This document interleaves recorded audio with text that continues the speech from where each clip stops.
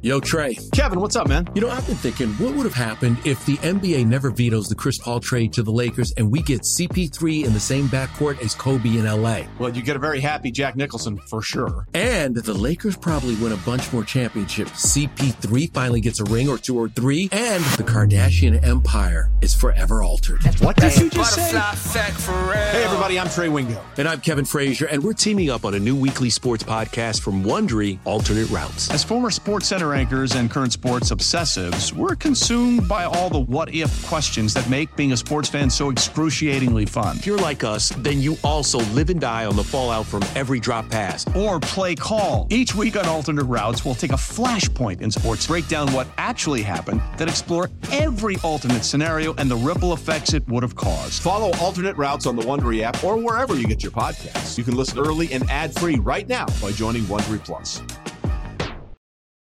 It's only a kick, a jump, a block. It's only a serve. It's only a tackle, a run. It's only for the fans. After all, it's only pressure. You got this. Adidas.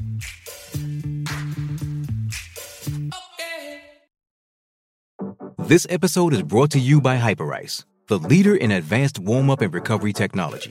They have tons of innovative products, like Venom-heated wearables to help soothe sore back muscles, Normatec compression boots to speed up recovery and increase circulation, and Hypervolt massage guns to improve mobility. Loved by athletes like Naomi Osaka and Erling Haaland. Try them yourself. Get 10% off your order with the code MOVE at Hyperice.com.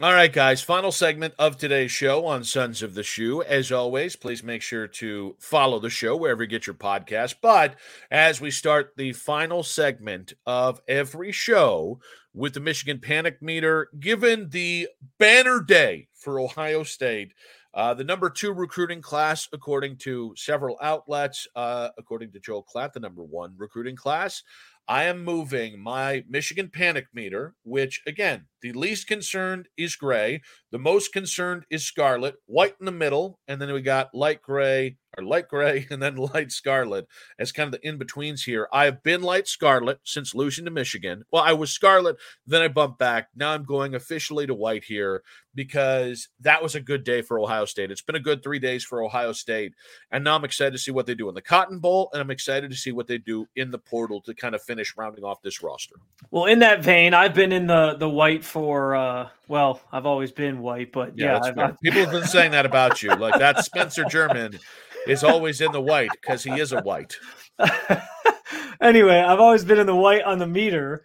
I am in the same vein, dropping mine a little bit further back. I'm going into the light gray a little bit here. We've never had neither of us have ever been like full on gray, but I think we both at some point were in at least the light gray a little bit. So we're back in the light gray.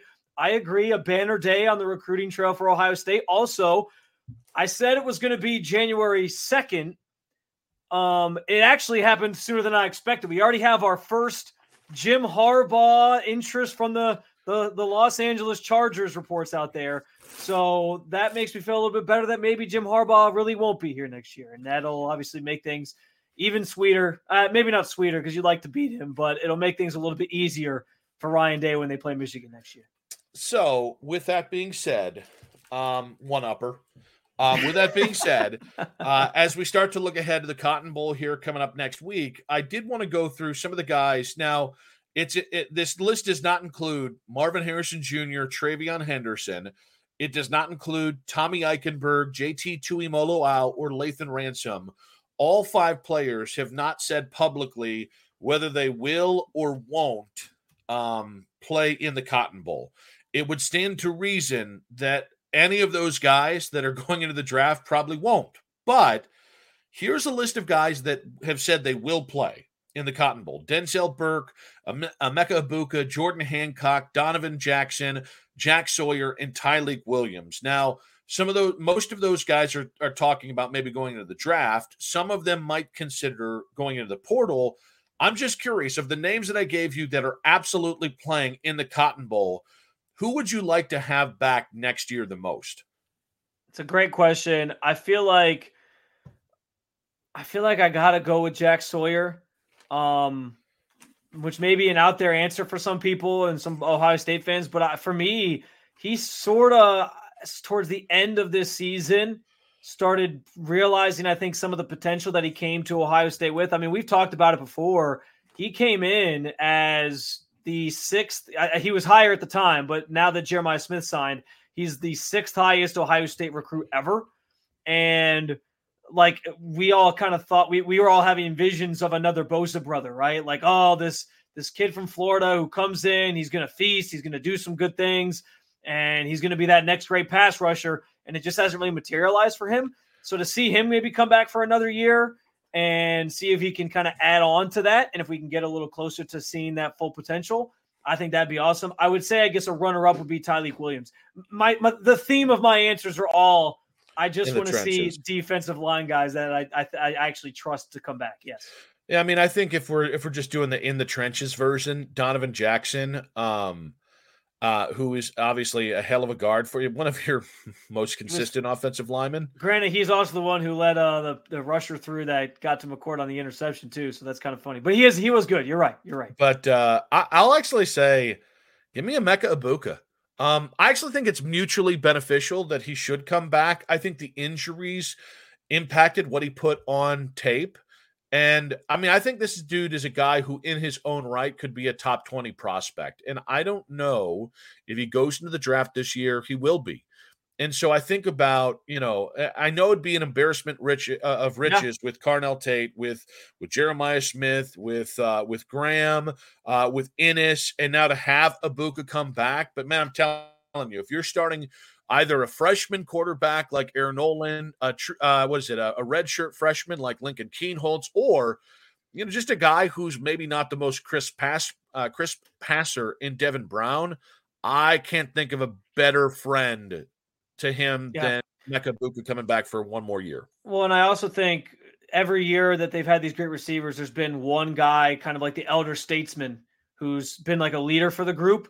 Julian Fleming had been here for a little while. He kind of been able to pass the torch. Before that, you had Chris Olave kind of passing it on. So I think it makes sense to have a guy. Otherwise, it's almost like you're ripping off the Band-Aid, right? You're ripping off these guys are gone. We're going straight to Carnell Tate, who's, we think he's going to be good, but he's unproven. We're going straight to Brandon Ennis. We're going straight to Jeremiah Smith.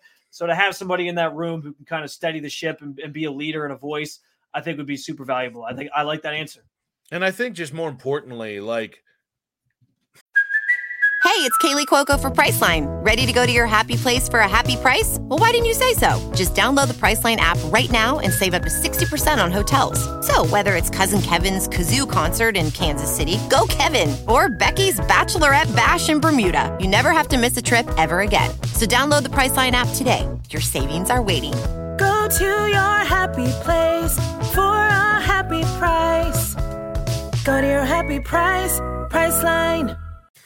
I just don't know he's a top 40 pick right now. He can help his stock for sure. Man, maybe he's a guy that just tests out really well, and maybe that's the thing. That happens quite a bit in the NFL, where they're like, listen, we saw who he was 2 years ago, but in some ways, it's tougher to make that argument when you're also going to be compared to Marvin Harrison Jr. Yep. Getting some distance from the tape that is Marvin Harrison Jr. is probably going to be the best thing for Emeka. And in the end, you just want the kid to do whatever's best for him. But this might be the rare case where it's best for the player and best for him. And I by the way, I think you can say that about Jack Sawyer as well. Yeah. I think Jack Sawyer with one more year could be a dominant force for Ohio State next year. And we'll take as many of those as we can get. So, by the way, real quick. Yes. My dream returner is Travion Henderson. For sure. I don't disagree with you, but I was just I just thought it was funny that we're talking about guys that could realistically come back, and I'm like, just pie in the sky here, Marvin Harrison Jr. Yeah, I just think if I was a sports god, that's what I would have happen. Here's the thing though, if I had to choose between the two, would I love to see Marvin Harrison Jr. back in scarlet and gray? Yes, but because of the crop of receivers you have coming back, if you're telling me I can only have one, I'd almost, I think, lean Henderson, because I think Henderson can be like the best running back in all of college football when he's healthy. And I'm not so sure about the guys kind of behind him yet to know who's going to kind of take that torch. So I might actually say, I know that's probably a blasphemous answer to some people, but because of the guys coming in, I feel like I'd love to have Henderson come back. I really would. I mean, I think if we're just gonna say who would we want to have back, if it didn't matter, like if the NFL wasn't a real thing, it'd definitely be Marvin, even with Jeremiah and everybody else. But I guess the thing is, like, when I think of holding back Marvin from top 3 pick money and from the second contract a year, that extra year, I just feel too selfish. It feels too selfish as a fan to say Marvin should come back. He's done enough.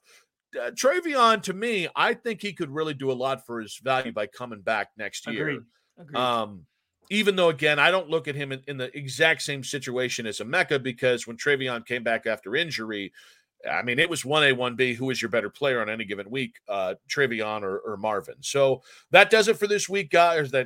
This week. Of course, next week we've got the Cotton Bowl. Of course, next week we're going to get more into the Brian Hartline as coach in waiting in Columbus and the credit due for Ryan Day. I'm sure we'll have more news along the way as well. We'll have the Cotton Bowl reaction show next week as well. But as we are a new podcast, we beg you to follow us and follow the Sons of the Shoe podcast wherever you get your podcast, Apple, Spotify, the free Odyssey app, and of course, 92.3 The Fans YouTube. Spencer, go Bucks, buddy. Happy holidays, and the best to your family, buddy. All the same to you, and as always, go Bucks.